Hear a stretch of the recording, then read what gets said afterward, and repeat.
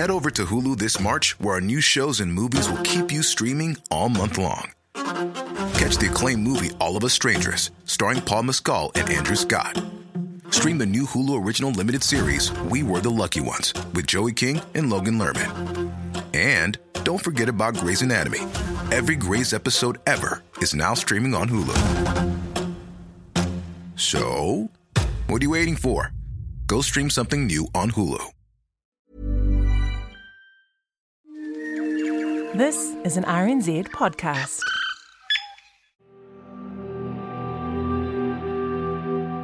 I was very aware that I'd had this fear that I might lose her one day. I didn't know how, but it was just almost an alert signal. And it was like it was sort of playing out in front of my eyes when it did happen. Not long before the day she disappeared, she was out riding Commodore. She knew, and I knew without us having to talk about it, that she needed to be home by about 5. This particular day she came rushing round to the kitchen window with Commodore, and I think it was 5:10, and she said, "I'm so sorry, I'm late, Mum. I knew you'd be so worried." It was almost like a forerunner for what was yet to come. Kirsa disappeared on the Thursday afternoon, and I remember saying to my sister-in-law on the Sunday, "What if she never comes home?" And I have no understanding of why I said that, but it was obviously something that I was feeling within me. What if she never comes home? Kirsa Jensen never did come home. It's been 34 years since her mother Robyn last saw her. She disappeared on the first day of spring in 1983 in Napier while riding her horse along the beach. She was only 14 years old, a teenager who dreamed of being a vet and a rider for the New Zealand equestrian team. Mark Todd was her hero. When Robyn thinks of her, she still pictures a bubbly young girl who loved animals, horseback riding, and English classes. But today, she would have been 48. Every year, the police receive around 10,000 reports about missing people. In the vast majority of cases, it doesn't take long for the police to find them. Some people don't want to be found, and some never make it back home because of the actions of others. They remain missing, or as Robyn says, lost. No one knows for sure what happened to Kirsa that spring day. Did she fall off her horse? Was she attacked? Did someone take her? The police found blood in a piece of rope. They even had a suspect. Yet decades later, the case remains open. I'm Paloma Migone, and this is The Lost. I'll be looking into what might have happened in some of the country's most mysterious missing persons cases and talking to the families about the void left behind. I'm doing a very big sort-up in my garage of things that I don't need anymore. But when I came across Raggedy Bunny, I wasn't sure I could throw him out. A much-loved rabbit. I can't believe it. It's really raggedy. Really raggedy, isn't it?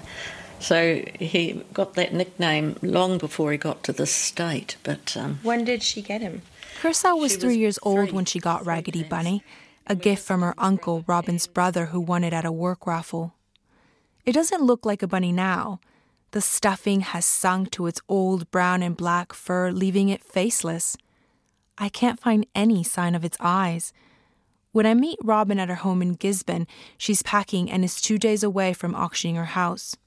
She wants to be closer to her son Michael and grandchildren in Auckland. On the dining room table, old-time stained photos of Kirsa are laid out for me. Many pictures are of her with her horses she had over the years, her sheep, and one of her with a bowl of coleslaw for her 10th birthday. Kirsa didn't ask for lollies, but preferred shredded cabbage for her special day.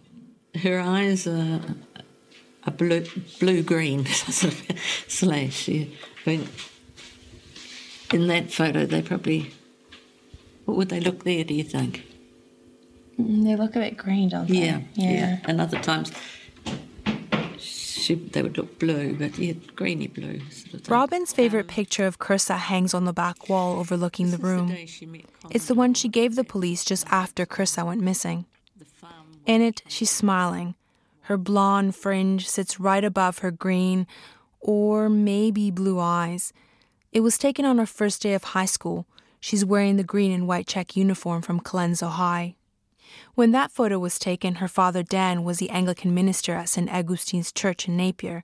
Her mother was a music teacher at a school. They're not together anymore. Kirsa was born in Invercargill on December 15th, 1968. A shy girl, but her mother says when she got to know you, there was no stopping her. Kirsa loved animals. Animals never let you down, she would say. People do. She started off with having pet lambs. She loved it, absolutely loved it. But that pet lamb had to go back to the farm. And then her friend, who was the farmer's daughter, told her which day her pet lamb went off in the truck to the works. That was enough to make her almost vegetarian. She wouldn't eat anything that came from a sheep for a very long time because it could have been her lamb chops, who was her first one.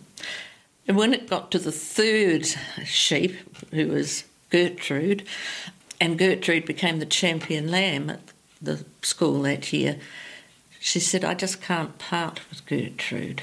And then eventually she thought it would be nice if Gertrude had a lamb.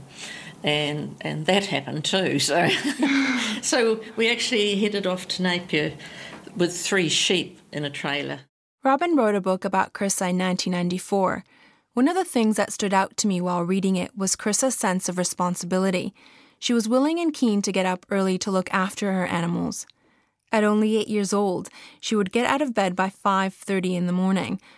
I couldn't help but think about what I was doing at that age.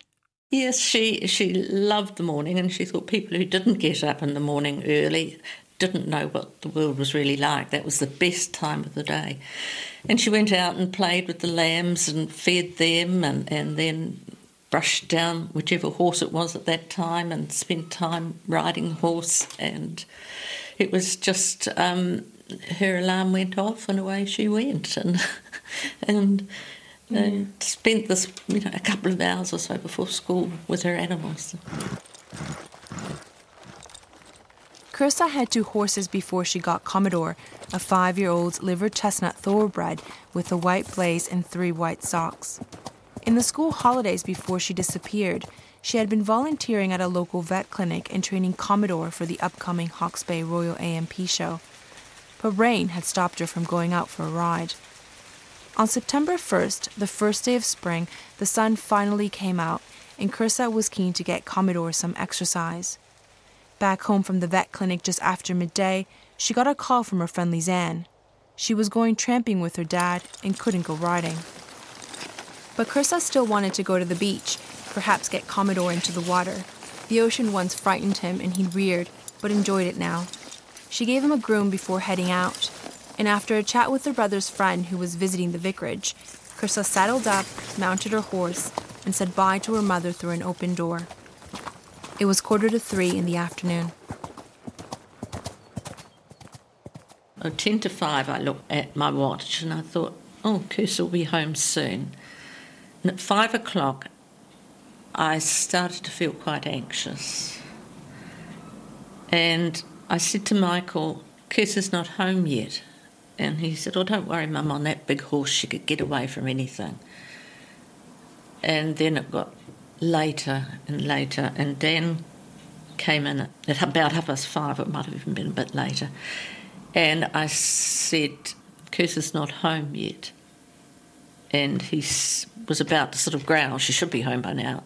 But he looked at me and I said, she's never late, Dan. So he and Michael went to look for her, and in my mind I said if she wasn't home by 6:15, I was going to ring the police. She wasn't, so I phoned the police and said, my daughter went out for a ride today. She's always very responsible, and I would have expected her home earlier. She's not home yet. Within minutes, a police officer arrived at the door and Robyn learned a horse had been found wandering loose near Awatoto. Where's that? Robyn didn't know. It was about 7 kilometers from the vicarage. Usually, Kirsa would make a left turn when she reached the beach along State Highway 2 towards the city. It appears on this day she turned right towards Hastings in unfamiliar territory. A friend of the family confirmed the horse was Commodore, and the search for Kirsa began. I kept walking, I couldn't sit down. I just walked sort of out of the lounge, through the hall, into the passage, into the kitchen and round again. And I phoned various people that I thought would be helpful down there searching, and I put time between the calls just in case, as the police said too, that Kirsa could be calling home as well. It was a very dark night and the stars were in the sky, and I just looked out at the stars and I prayed and I said, please God, please send Kirsa home, please let Kirsa come home. Do anything to me, but please save my daughter.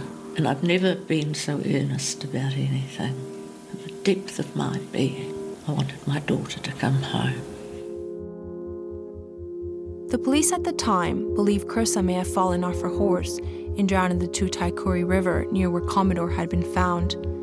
They found parts of a bridle and hoof prints on the sand near a gun emplacement, a concrete block built in 1942 during the Second World War when a Japanese invasion was feared.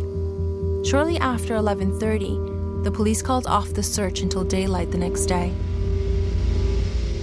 By then I just felt so sick in my stomach.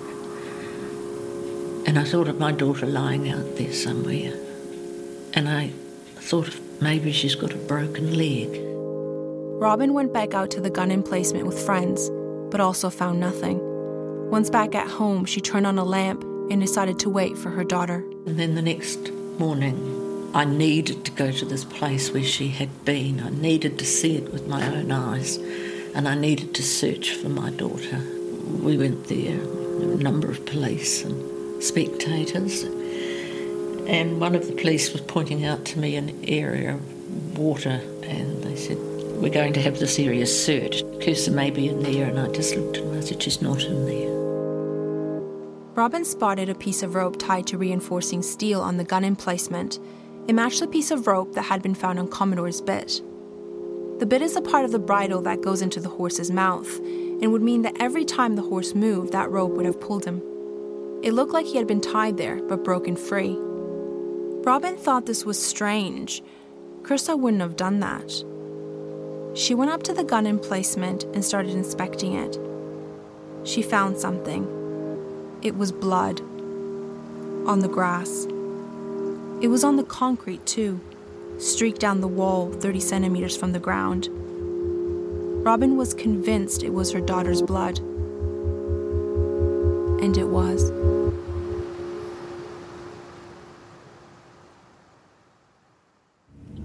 Half a kilometre down here, we'll go left again. Here? No, half down the road, about 500 metres. This is Ian Hollyoak. He was a detective inspector and CIB coordinator in Napier and became the lead investigator in Kirsa's case. He retired 18 years ago, and despite the time, he still thinks of Kirsa. Yeah, this traffic island here, go left. The case is special to him, not in a nice kind of way, but in a haunting kind of way. It's like a cloud lurking over him, and there's nothing he can do about it. Ian has lived in a number of cities across the country throughout his career with the police. He's now back in Napier and visits the area where Kirsa was last seen at least once a year. I suggest going back there with him one autumn day. When we get there are a few people fishing along the beach. Ian leads me down a sealed path, and in the distance, you can see a small mound with 4 trees planted around it. That's it. That's where Kirsa was last seen. It's the gun emplacement. But you can't see the concrete anymore. It's been covered up with grass, except for a small bench left on top of the mound for people to sit and contemplate the view. It looks pretty and peaceful, although you're slightly interrupted by the heavy traffic on State Highway 2 and thoughts of what happened there 34 years ago. There's a plaque in memory of Kirsa near the trees. Robyn placed it there in 1993 to mark the 10th anniversary of her disappearance. It's hidden behind the weeds, and Ian begins clearing them away. He still remembers the first call he got about Kirsa. I remember it vividly. It was a Friday morning. I wasn't actually at work. I was studying for a university degree. I had a day off for study leave, and I got a call at home on the Friday morning saying, "Hey boss, there's a kid went missing last night and she was riding a horse down the beach and we can't find her. The uniform branch is searching, but it's looking a bit odd. I think you better come in." And I said, "Yeah, sure, I'll be there shortly." And I went into the office and started working on the case. Ian says it was the rope that got his attention. It didn't belong to the Jensens. One piece was found on the bait of the horse, as I mentioned, and another on the gun emplacement. Ian, like Robyn, thought this was weird. The focus changed from her drowning to someone else being involved. Someone who likely tied up the horse there. Someone who wasn't Kirsa. About 50 Napier police resumed their investigations this morning into the mysterious disappearance last Thursday of a 14-year-old schoolgirl on a horse-riding trip to the outskirts of the city. So far, a big search using helicopters, police divers... Kirsa was national news. A teenage girl who went for a ride one spring afternoon was now believed to have been kidnapped, maybe murdered. She wasn't the first girl to go missing in New Zealand. Remember Mona Blades? Her body has yet to be found too. Only 18 years old, she went missing in Hamilton some 8 years before Kirsa. It was still rare though, and it shook the community to its core. Yes, they were shocked. I know, journalists use that word loosely in these cases, but this was 1983, before people worried about children walking home alone. And the man heading the inquiry, Detective Inspector Ian Holyoake, says he's now very concerned for the girl. We would seem through our search and inquiries to have eliminated any reasonable possibility of her having suffered an accident on the beach, and therefore I'm led more and more to the belief that she's been the victim of some foul play. The police search for Kirsa eventually covered a 25-kilometre radius. They made a reconstruction video of her last known whereabouts, set up an information post, and a reward of more than $30,000 was posted. I just expected that we would find the body of Kirsa Jensen. The search was extensive, controlled by extremely competent police officers, and that it just defied belief to me that we could not find her somewhere in that area. One of the first witnesses to come forward was an orchard manager from Whakatu who was driving home on State Highway 2 that day. He contacted police the morning after Kirsa was last seen. The man told police that as he drove across the Waitangi Bridge, he saw a girl and a horse at the gun emplacement about 4:20 in the afternoon. A bald, middle-aged man with a white utility with wooden sides was with her too. The witness thought something wasn't quite right, so decided to turn around at the Awatoto fertilizer and go check it out. When he got there, the bald man was gone. But Kirsa was still there with blood on her face. She told the witness she had fallen off her horse and someone had gone to call her parents. He then drove off and headed home. But there was no call. It's not until later that we find out the name of this witness. He was William John Russell.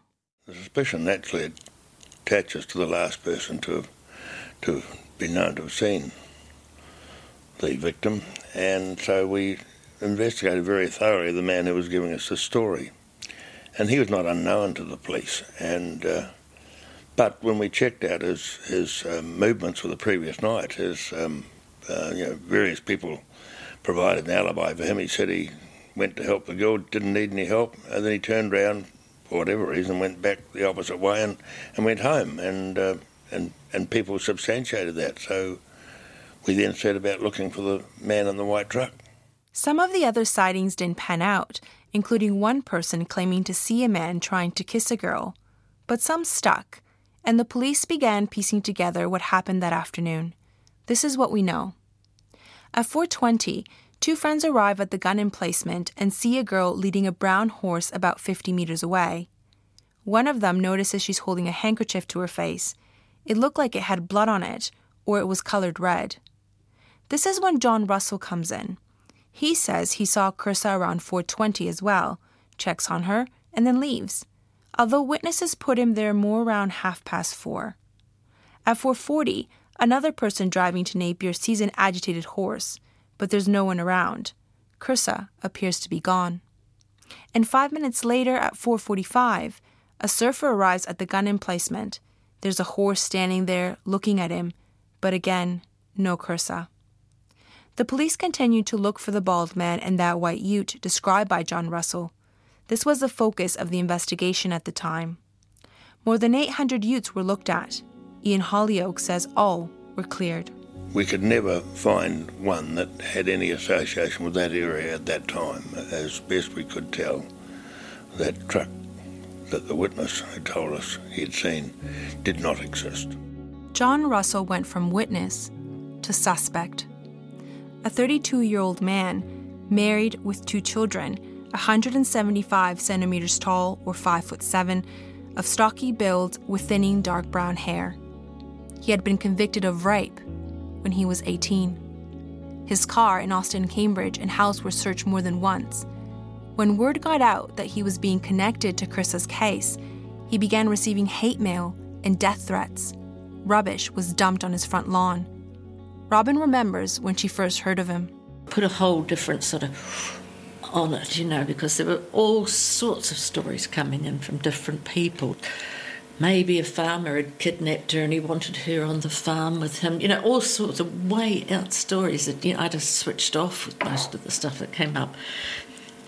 And then in time, it was in November, the vicarage was next door to the church, and Dan was late coming home. He just needed to come through the gateway between the two.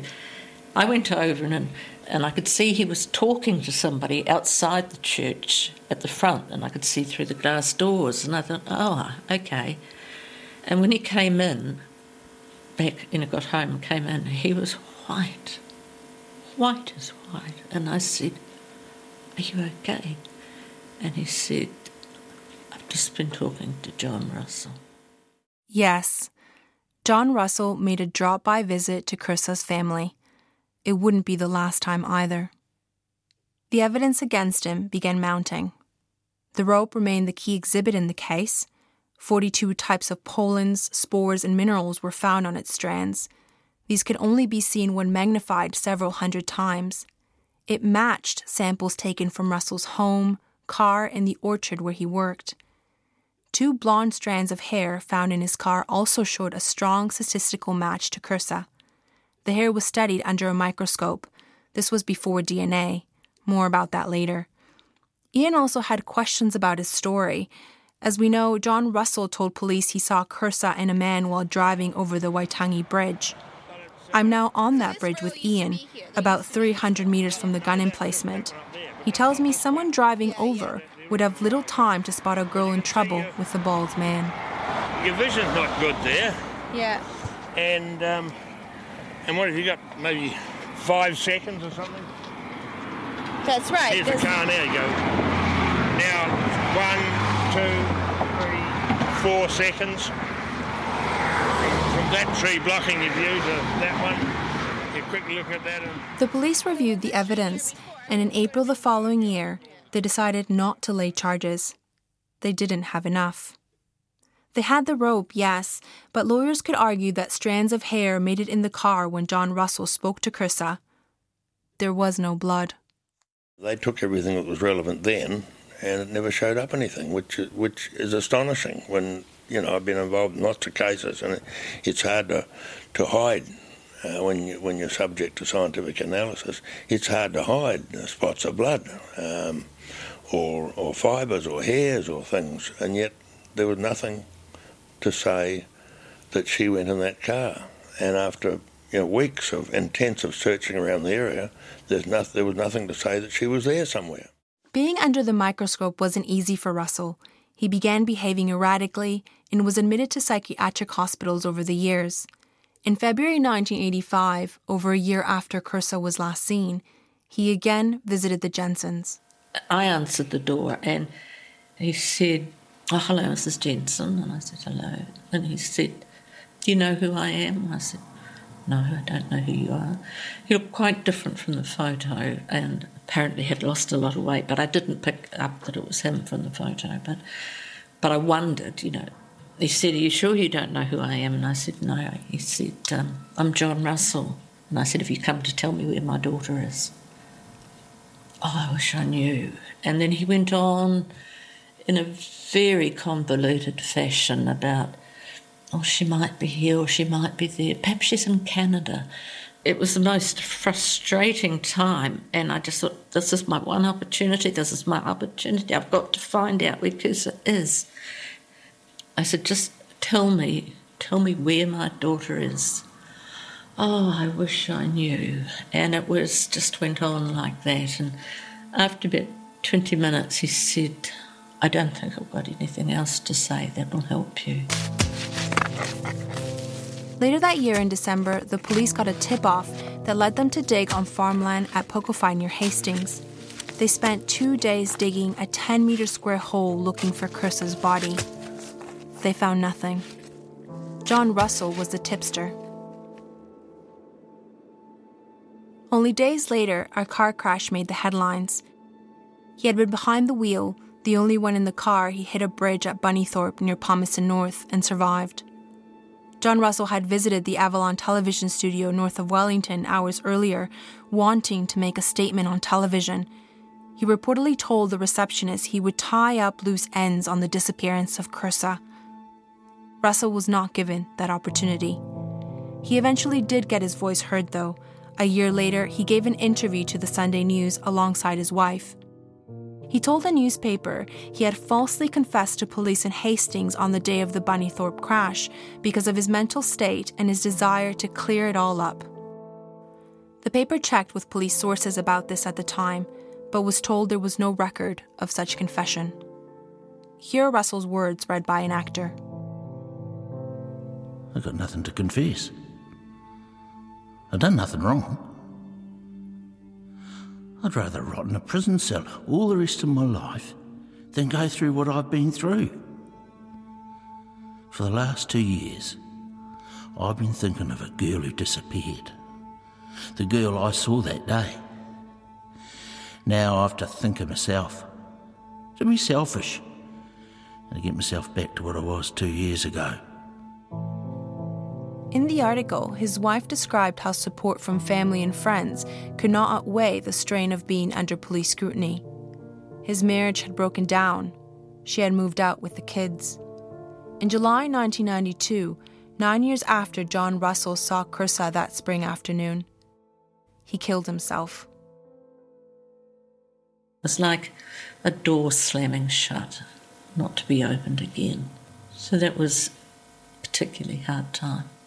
I believed he knew the truth. He held on to the information that the police wanted, that I wanted, that Dan wanted, that Michael wanted. We wanted it to find Kirsa. Are you 100% convinced that he was responsible? I am 99.9% sure, because so many factors fit together, but I'm not 100% sure. Ian tells me he was dismayed, but not surprised to hear of John Russell's death. For weeks, he monitored his mailbox to see if he had left a note, details, anything that could help him find Kirsa. Nothing arrived. After all these years, Kirsa's case is still open. Detective Sergeant Emmett Lynch is the police officer looking after it now. I spoke to him on a couple of occasions, but he didn't want to be recorded for this podcast. He says he looks at Kirsa's file once a month and thoroughly reviews it every year. So does he also think John Russell was responsible? A lot of things may point to him, yes, he says, his behavior after Kirsa went missing and his behavior towards her family. But Mr. Lynch says when you look at the evidence, it's another story.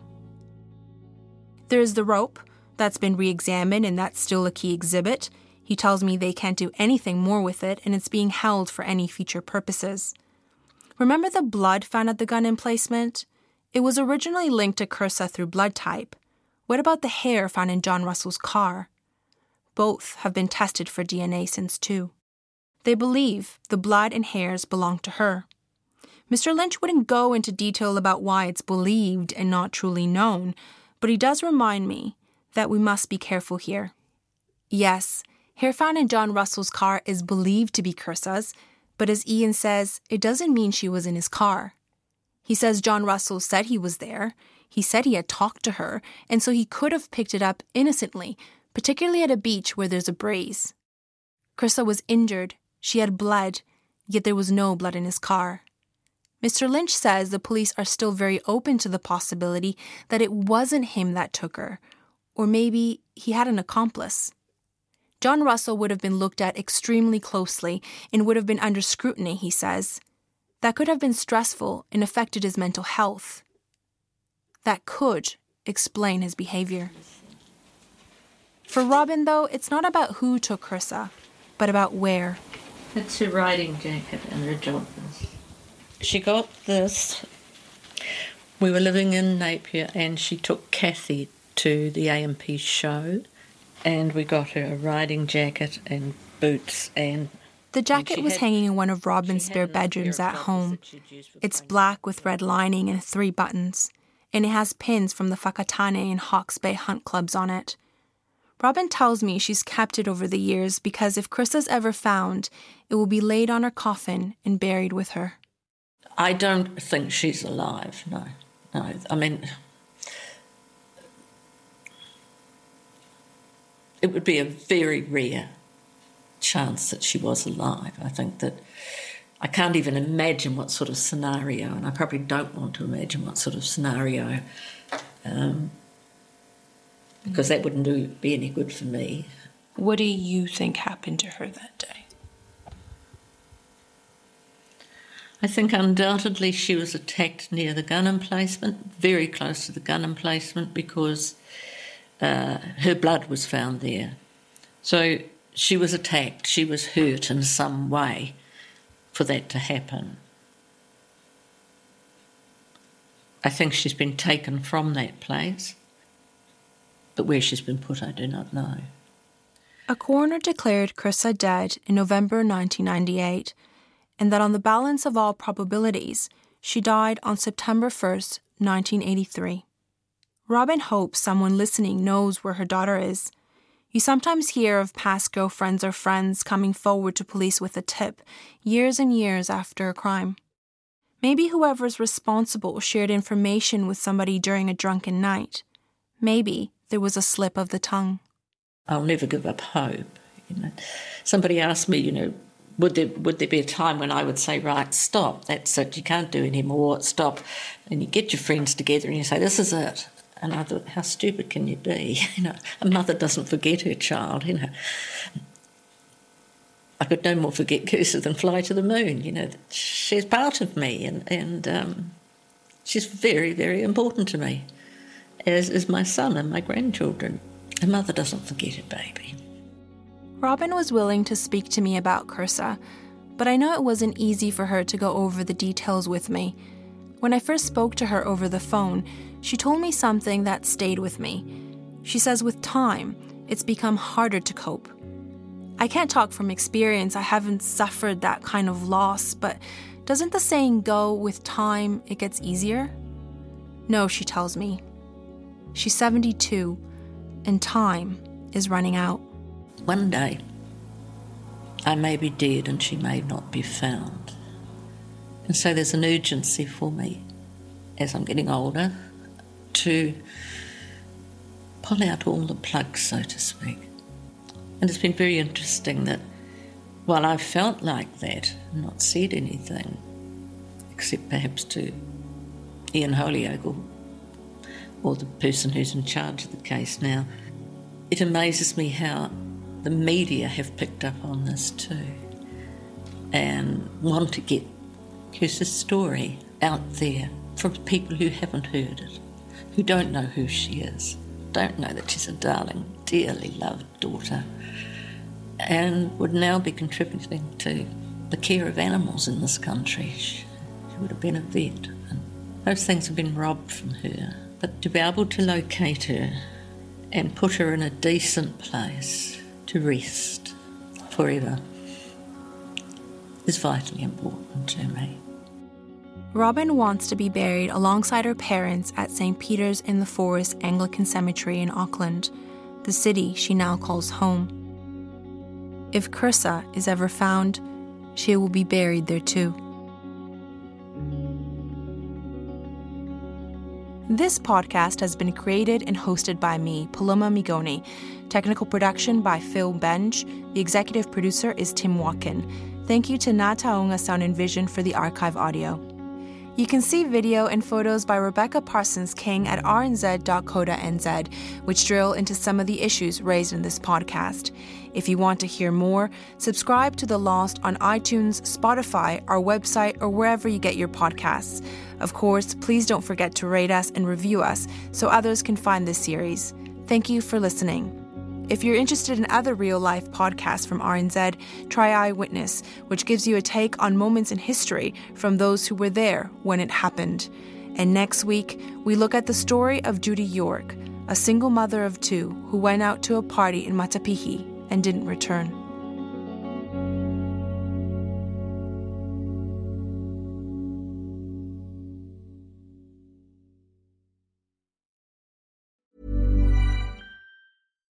Botox Cosmetic, out of botulinum toxin A, FDA approved for over 20 years. So, talk to your specialist to see if Botox Cosmetic is right for you.